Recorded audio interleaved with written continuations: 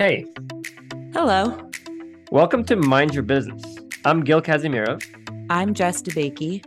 and we're here to give you a closer look into the business of behavioral health by speaking to the people making it happen. This week, Kyle Talcott, founder and CEO of UpLift.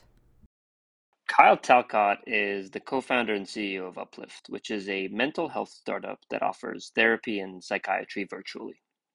The difference about UpLift, and the reason I'm excited to have Kyle on the show today, is they've got an innovative model that uses technology to bring together a member's therapists, a member's psychiatrists, and also the rest of a member's care team into a single model of collaborative care that's really behavioral health first. They've launched less than a year ago, but have since expanded to multiple states and signed deals with some of the big guys. They've got Optum and Cigna and Anthem and so on.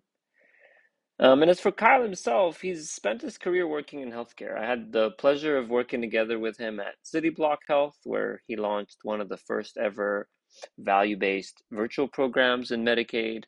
He has scaled up clinical ops at Clover Health, and he was the first employee at a habit change startup that ended up being acquired by UHC, which is pretty cool stuff. Kyle, great to have you with us. I'd love to kick off by hearing more about UpLift. What's the problem you're solving and how are you approaching it? Yeah. So, not surprisingly, a lot of problems in healthcare are multi-sided. As much as we'd like to be able to solve one problem for one customer, healthcare has a lot of different stakeholders. And so for us, the journey really started with solving the problem that individual and practitioners in behavioral health space have with participating in insurance networks. And so we sought out to really build out the key sort of technology platforms as well as the tech-enabled services, such that an individual working in an office trying to build their private practice has the ability and capability to accept insurance for payments. And so we set out to do that. We've been able to do that quite at scale, which has allowed us to really enable access to a part of the consumer and patient base that to date hasn't really been able to afford high quality behavioral health care. And I think that in of itself, focused on the capacity side, allowed us to then solve for the patient side and bring those two together in a really unique experience. And not surprisingly, insurance is a big piece of this so that we can reduce the amount of out-of-pocket costs for patients, ultimately making it much more affordable and accessible. And if we can make it affordable, then people have the opportunity to really engage within their healthcare and the journey that it requires to really see the outcomes that payers want to see, as well as all of us. Yeah. Was there a moment or a realization that you had that kind of the solution you're building is the right one? Were there other variations you were considering?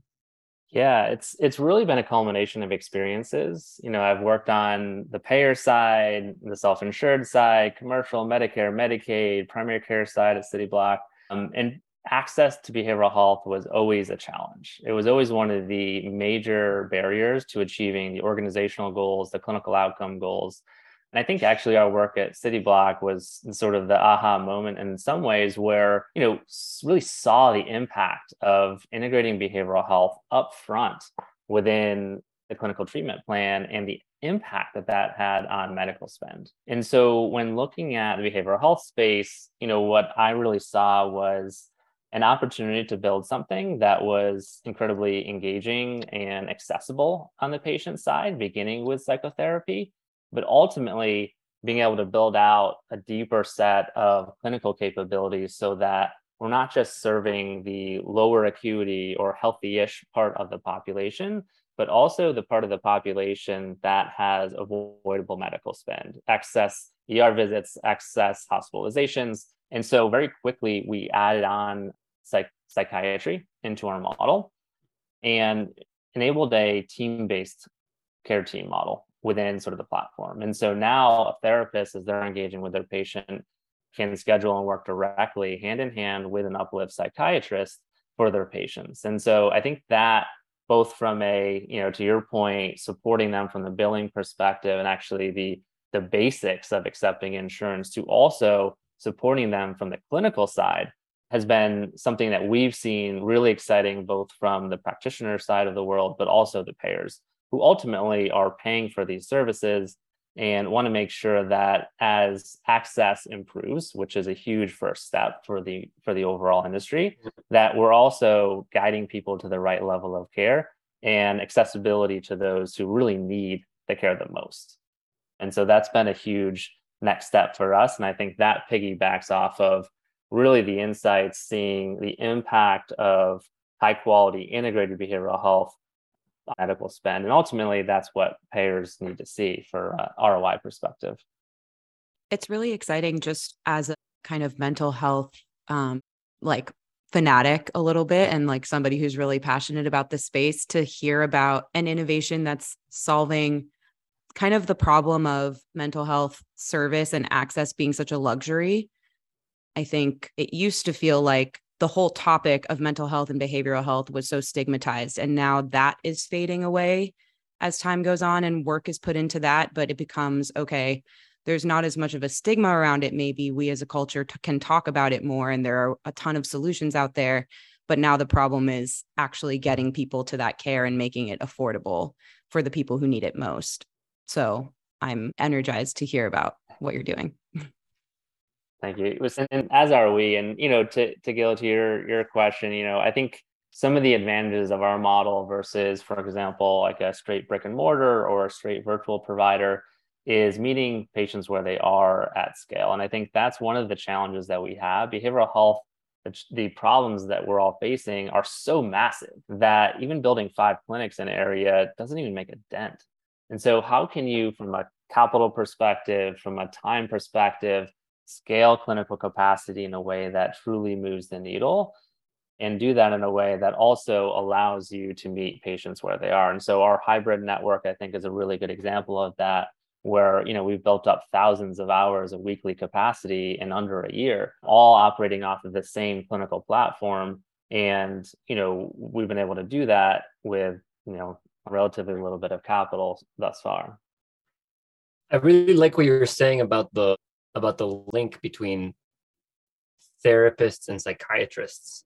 I was reading somewhere that you basically are able to warm transfer patient from a therapist seeing them to a psychiatrist, make sure that that referral actually happens, or at least increase the likelihood of it happening, and then have all the data of both the therapy and the psychiatry in a single system, if I understood that correctly.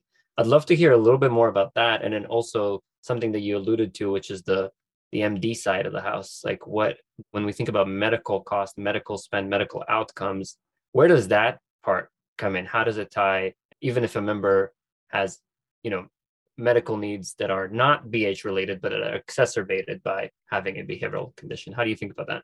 Yeah.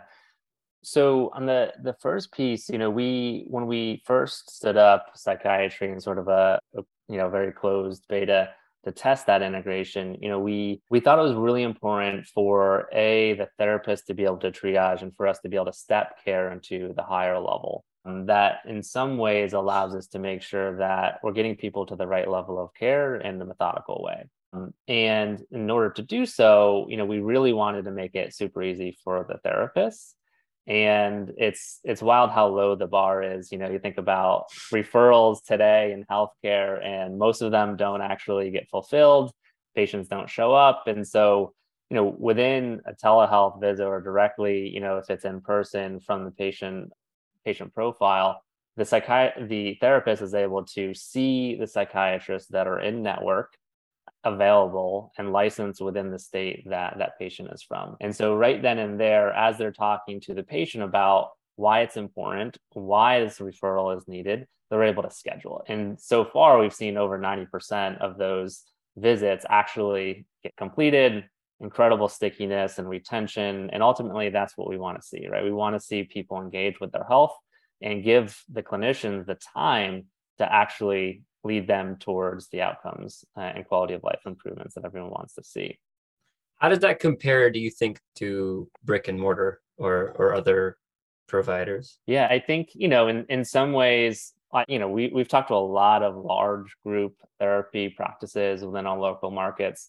And a lot of them have incredible challenge finding an in-network psychiatrist who has availability. And if they do have availability, it can be months out. And so if you think about how that affects a patient actually getting to that psychiatrist and then sticking with that psychiatrist, you can understand why it rarely happens. Now, there are some practices that have both, right? Which is great, which is best in class. That's what we want to see. But there are far and few in between.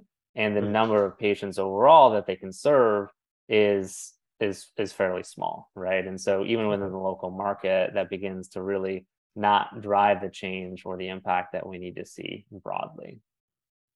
And I think that number of patients keeps growing, right? As mental health access becomes, more and more available, because also exacerbated by the pandemic, I think a lot of people turn to seeking that help finally and maybe are sticking with it. Do you feel like there's going to continue to be that growth in terms of patients wanting this type of care, or have you seen that slow at all since things have kind of leveled out after the pandemic? I'm wondering what the impact of that has been and if we can kind of project out from it.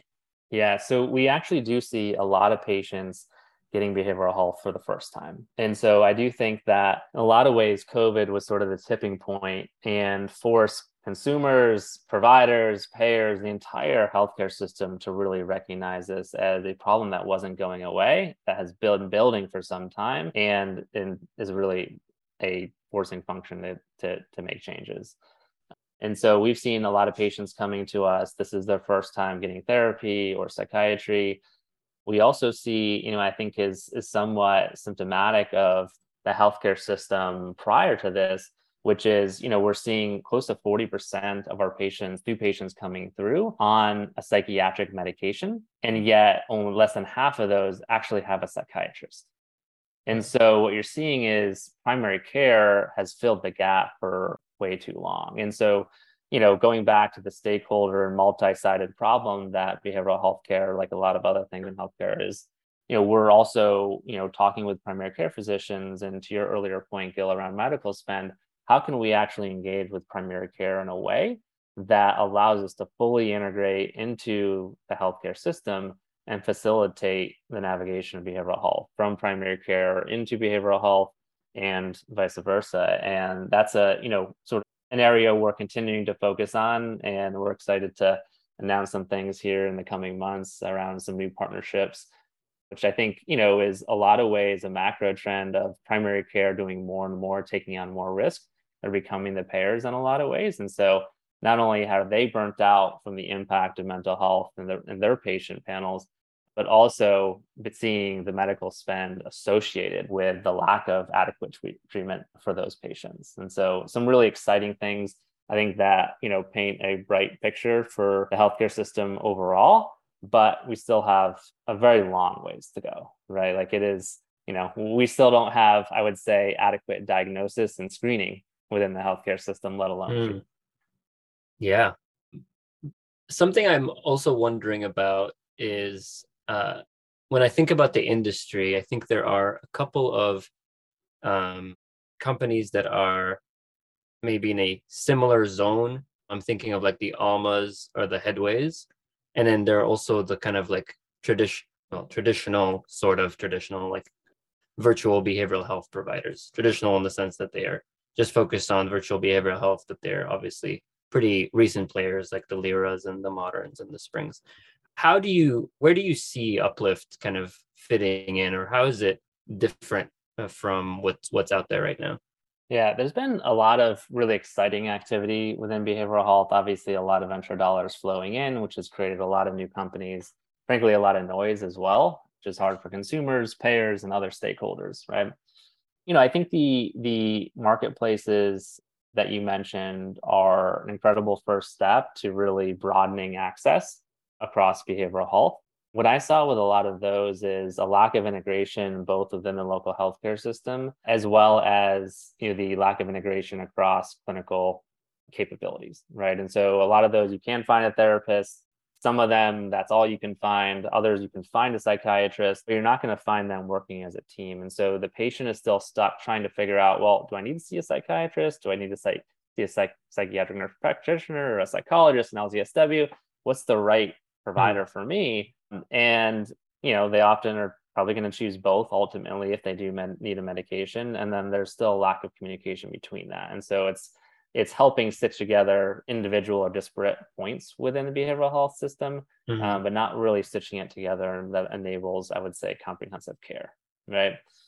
And with that, really, I think the accessibility, a lot of them are also only in network with the large nationals, not a lot in Medicare. And so, for us, we've been really focused on building depth within fewer markets and really trying to build ourselves and integrate deeply within the local healthcare system. I think that's another thing that I learned from City Block. Our motto is, healthcare is local, and I do believe that.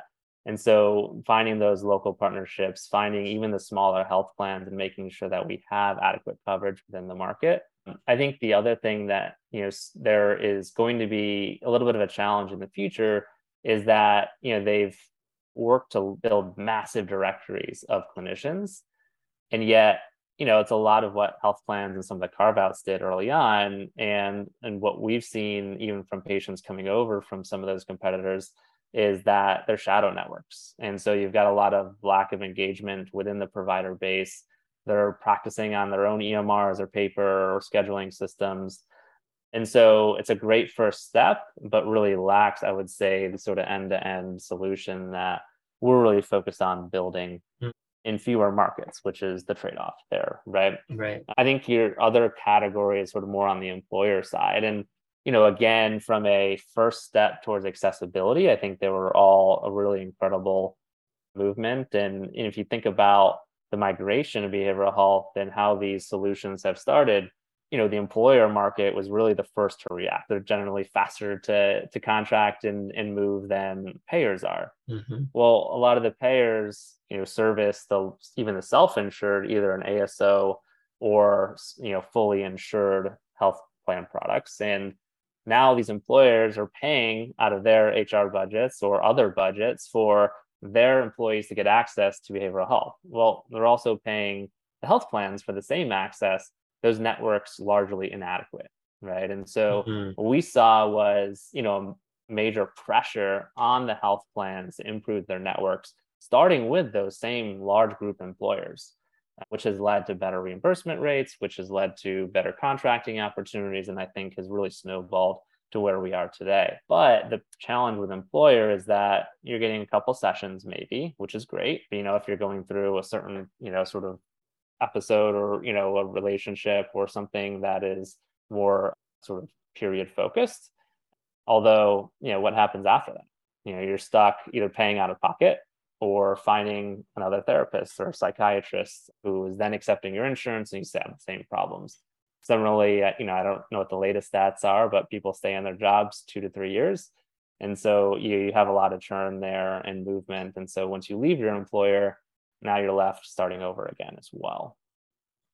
So that's really interesting. So you're saying like you UpLift is focused on creating depth of network in specific geographies, with the model that where you have kind of a behavioral health team almost. We have a therapist working in conjunction with a psychiatrist.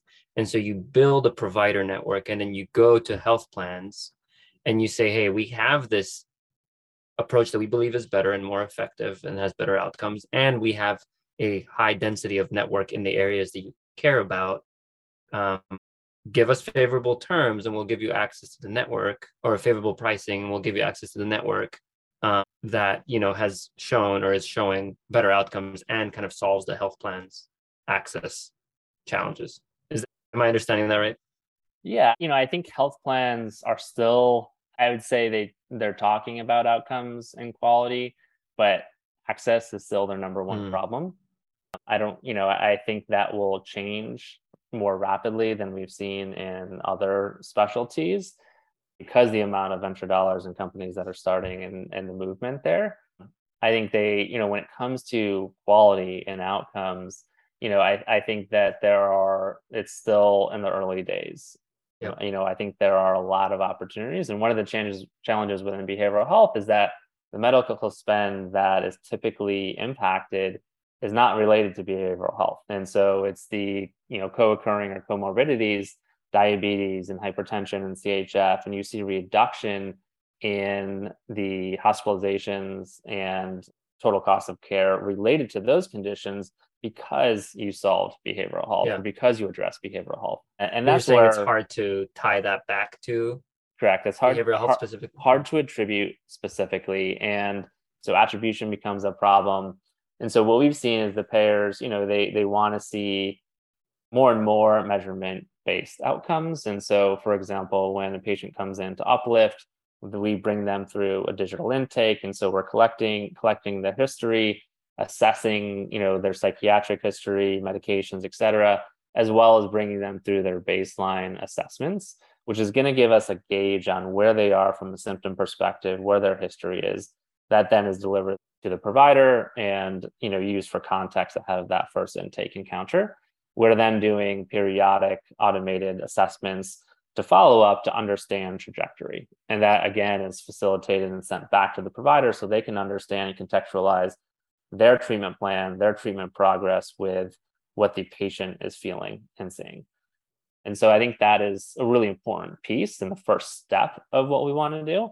And ultimately partnering with the individuals who are treating the other aspects, the physical health sides, to deliver whole care, I think is where we can start to really participate in value-based care and sort of the other opportunities from a payment perspective that allows us to shine and really show the impact that behavioral health treatment has on the broader total cost of care. You mentioned access. I feel like access is what everybody's talking about. I agree. Everyone is philosophically committed to outcomes and, ROI, but it does feel like the talk of the town is access, with whether you're talking to health plans or enterprises or even individuals. What do you think the long-term solution is to access, given it seems like the reality is there's just a shortage of therapists and psychiatrists in the US today? Yeah. So actually, what's interesting is, when you really look into it, I think the shortages on the psychiatry side are absolutely 100% true. I actually challenge a little bit the shortage on the psychotherapy side. There's close to 700,000 therapists out there when you actually look beyond psychologists, LCSWs, LPCs, LMFTs. When we look at the challenges that I think have to us to this point from an access perspective, it's actually fragmentation. There are much more capacity constraints, obviously, when you think about a patient panel of a therapist versus like a PCP, because of the duration, you're spending an hour with the patient, versus 8 minutes, right? But there's 2 to 3 times as many behavioral health practitioners as there are PCPs. And so in not everyone needs a behavioral health practitioner necessarily, although one could argue that having a primary mental health care practitioner, that would be a great preventive measure and something that we embrace wholeheartedly. And so for us, bringing them all together and enabling them to sort of maximize the amount of patients that they can see and the amount of consumers that can afford to see them was really that first step to enabling access. And I think that fragmentation problem is first and foremost and a little bit more unique in behavioral health than a lot of the other industries that have already been rolled up by private equity in the past, or in primary care, less than half are actually operating as individual practitioners these days. And so behavioral health is just really far behind what has already happened in a lot of other specialties.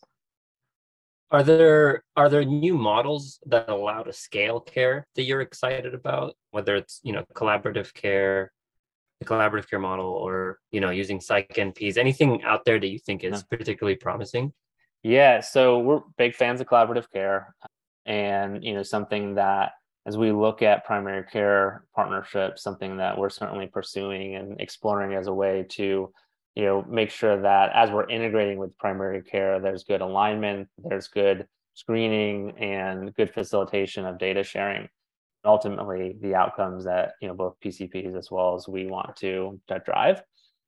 I think when we look at unique opportunities that I think our UpLift model is enabling is the partnership between therapists and psychiatrists. And so when you think about going back to your prior comment, supply constraint, psychiatrists, even when you add in psychiatric nurse practitioners, are incredibly supply constrained. They're just flat out not enough of them, right? But there's a considerable amount of therapists that are engaging with patients, oftentimes on a weekly basis. And so typically your psychiatrists, you're going to see them, maybe you see them once a month as you're starting your medication, maybe it's once a quarter. And by then you're probably dropping off and just going back for your refills. The ability to actually leverage those weekly encounters with the therapist as a feedback loop to the psychiatrist allows them to start to take action much more frequently and start to extend the amount of patients that they can see. So if you're not having to bring somebody back because of side effects, you're actually relying on the therapist and working as a team to understand what's happening. That allows the psychiatrist to make faster decisions, shorter visits, and see more patients. So you're starting to stretch the supply side on the psychiatry side because you're actually working with the therapist and really leveraging that patient encounter. You called out fragmentation as like one of the main challenges to access in behavioral health. And then you've also talked a lot about partnership, whether it's partnership between therapists and psychiatrists and other members of the care team, or also partnership between like UpLift and other startups, for example, or other companies, health plans, things like that.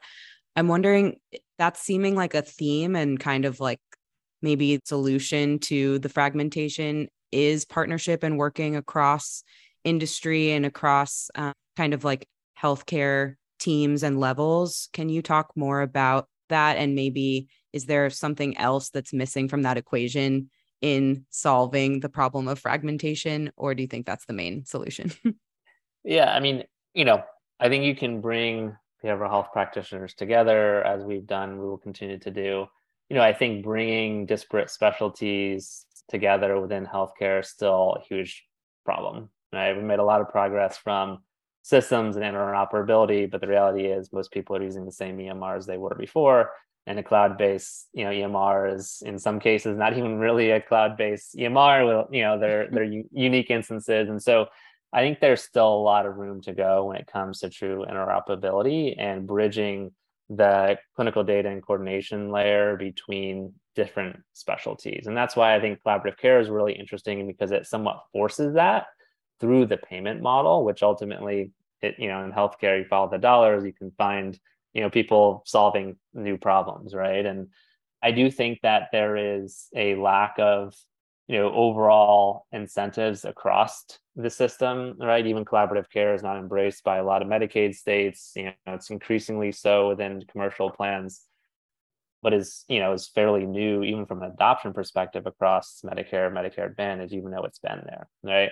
And so I think that, as we look at how the healthcare system is transitioning to value-based care, primary care physicians, I think, are going to be, again, put in the seat to probably prompt the most integration here.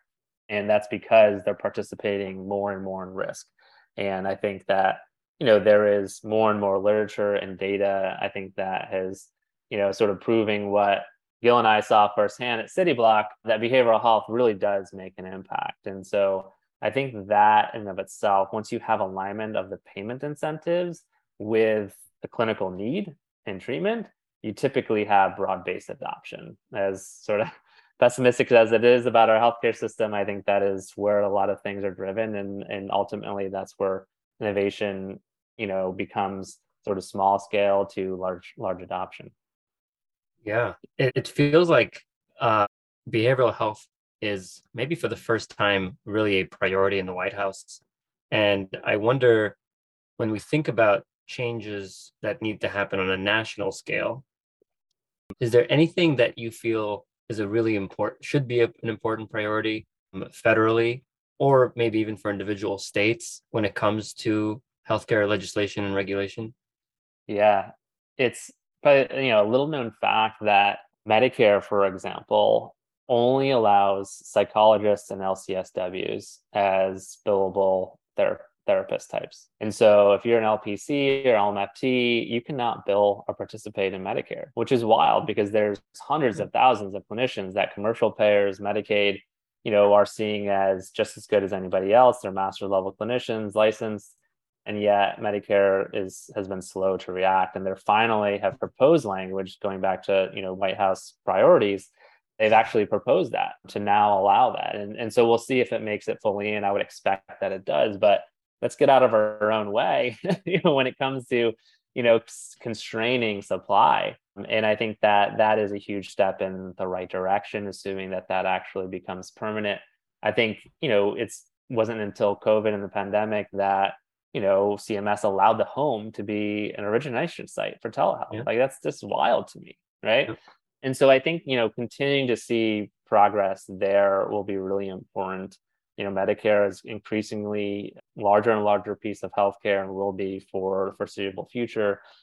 And I think that is one area to really start. It's also an area where there's incredible amount of excess spend because your patients on average are just much more complex, right? Similarly with Medicaid, I think, that's an area where, it's state by state, and so much harder to enact broad-based changes. I think it's up to close to half the states, even reimbursing for collaborative care today. That needs to continue to expand. And I think, right now, a lot of the focus is around really high cost conditions like substance abuse, which is an incredible problem that needs to be solved. Certainly would like to see larger initiatives focused around behavioral health more broadly. And, I think that's an area where, they're sort of working around the edges, and to see something a little bit more holistic would be a huge tailwind to the rest of the market. Yeah. We talked about that. Makes total sense. I mean, improving reimbursement models, super important, right? Like making sure we can bill for collaborative care in a variety of scenarios, that people who are qualified to provide care are actually able to bill for that care regardless of the population. Super important. We also talked about how the collaborative or partnership model between psychiatrists and therapists helps solve the psychiatrist access issue that's really acute today. So, those are some changes. I'm curious, if you look ahead 5 years, let's say, how do you think the behavioral health space will look different from how it is today?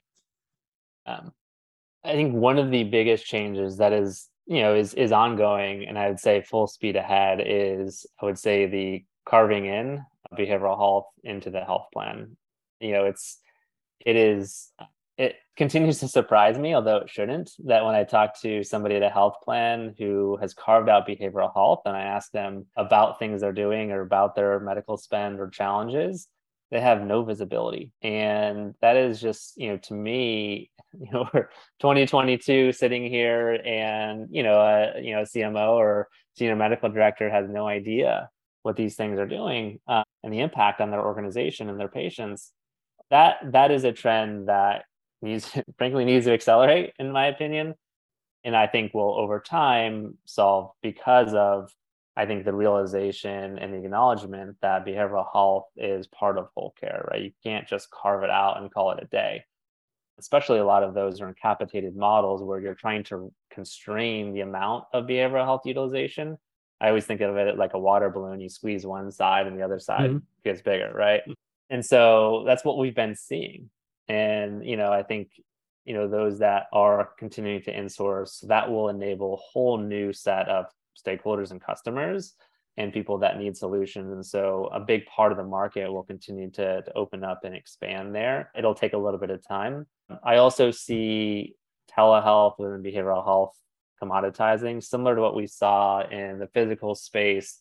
Teladoc came in, and there's, being able to access a practitioner for a cold or whatever it is, that is a complete commodity these days.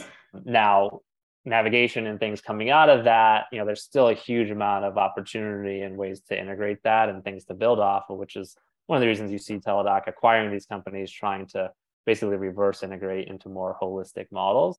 I think behavioral health, not quite there yet. But, the hope is that if you need to talk to somebody, you can, and you can do it very quickly and cost effectively. And that would be a Yeah. huge first step. I don't know if that takes 1 year or 5 years. Ultimately, I think behavioral health follows a trend, much like any other of the specialties, where you go from access to quality and then, continue to move towards alternate payment models that better align the incentives around healthcare delivery and services rendered. Maybe one more question for you that is a little bit more philosophical.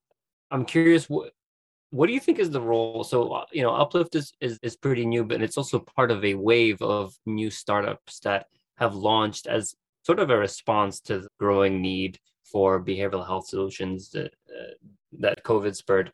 What do you think is the role of startups in the future of behavioral health? Which parts of the industry might they disrupt, and which parts do you think they shouldn't or won't? Yeah, it's a good question. I think there's a lot of folks that have come into healthcare time and lack of humility and appreciation, quite frankly, for the responsibility that we have as operators within this space. In the end, whether you're building a technology solution or you're building a fully integrated medical practice, you have a responsibility to the patient and the care that's being delivered, right? And so, I overall incredibly bullish on the space, and I think that the amount of money that came into the market, I think anytime you see that, there's going to be mistakes made. Unfortunately, patients are the ones that are stuck at the end, right, and facing the downstream impacts of that. I think if people can build responsibly within the space, just like any other space within healthcare, then, startups have a huge role. There's not going to be local practices that continue to solve this problem nationally. It's going to take all of us. Startups themselves aren't going to solve it either. And so I think partnering with those that have been there, that have been building within the space, that have been running and operating and treating patients, those are all incredibly important. And, I think money can drive ego and a lot of other things, right? And force people to believe things that, maybe they shouldn't, or maybe they should take a step back and, listen. And so I think philosophically, startups have a huge opportunity to impact every aspect of behavioral health, from payments and how things are paid, even working with health insurance companies, broadly, and whether they're agnostic to specialty or behavioral health specific, I think there's huge opportunities. Ultimately, there's national and frankly global crisis around this, and there's not going to be one company, there's not going to be 10 companies that sort of solve the problem, right? You're talking about trillions of dollars overall, and behavioral health, as we've talked about, is integrated into every aspect of healthcare. And so I think point solutions are a challenge and will over time need to be integrated. And it's going to be, I think, on operators and founders and investors as well, who sit on the boards of these companies, to make sure that care is being delivered responsibly. And even if you're shutting down a market, making sure there's a transition plan, making sure there is continuity of care. All these things are incredibly important, and just they're common in a local practice, right? But I think startups can forget that there's patients on the end of this, that they're responsible for that, and they should do everything they can, even if that means, losing a few extra dollars to do so, because it's ultimately the right move for the individual. And frankly, that's the right move for the company in the medium and long term. Yeah. In other words, there isn't really a part of the behavioral health space that's cordoned off or that startups shouldn't touch, but it's just that as people start companies and try to tackle issues, it's about having a really high bar for quality, for member impact, and kind of playing nice in the sandbox with people who have been doing it for a long time and probably have insight and experience to learn, and making sure that startups kind of don't let high valuations skew their perception of themselves and kind of what they're able to do. Yeah, it's always a challenge, because ultimately startup by its nature is a journey, and you're building a company, and sometimes you have to make hard decisions today to ensure that you can be here in 3 years to serve thousands or hundreds of thousands of patients, right? And so it's always a trade-off between business and mission, and that's always one of the toughest challenges. But ultimately, patient care is patient care, and whether it's 1 or 100,000, same decision has to be made. And so figure out other ways to work around the natural sort of constraints of a business to ensure that that is solved for. So if that's the only thing you solve for in the end of the day, then at least you've done the right thing, and you've taken care of those that have come to you for help, right? Yeah. And your team can stand by that. The therapists and psychiatrists that are on board with you, or whoever else it is in the kind of clinical world, can feel good about that. It's kind of like it has impacts not only on patients, obviously, but on the whole culture and like collaboration that you've built around a startup, so that each of those people can feel like they did the right thing, which is probably the reason that they came there in the first place. Yeah, absolutely. Absolutely. And, I think, haven't talked about it here a lot, but clinicians, burnout across specialties, right, across the entire system is incredibly high. And, that tension between sort of bad business decisions and, or good business decisions that are bad for care, intensify that incredibly. And whether that's at a hospital system or a startup, clinicians are the one often facing the patient, and they're the ones communicating or stuck in the middle. And it's a terrible position to be in. Kyle, good luck. You're doing some really important and impactful work at UpLift. So really hope that you're able to kind of bring your vision to life in the way you have already been doing. So thanks for joining us today. Thanks for sharing your insight and your thoughts. And it's just been so nice to reconnect also personally, and to hear what you've been up to professionally. Absolutely. Thanks for having me, and been a lot of fun to chat. Thanks for listening. We've got new episodes coming out every other Tuesday, so stay tuned wherever you get your podcasts. And feel free to connect with us on LinkedIn if you're interested in chatting more or even being on the show. See you next time.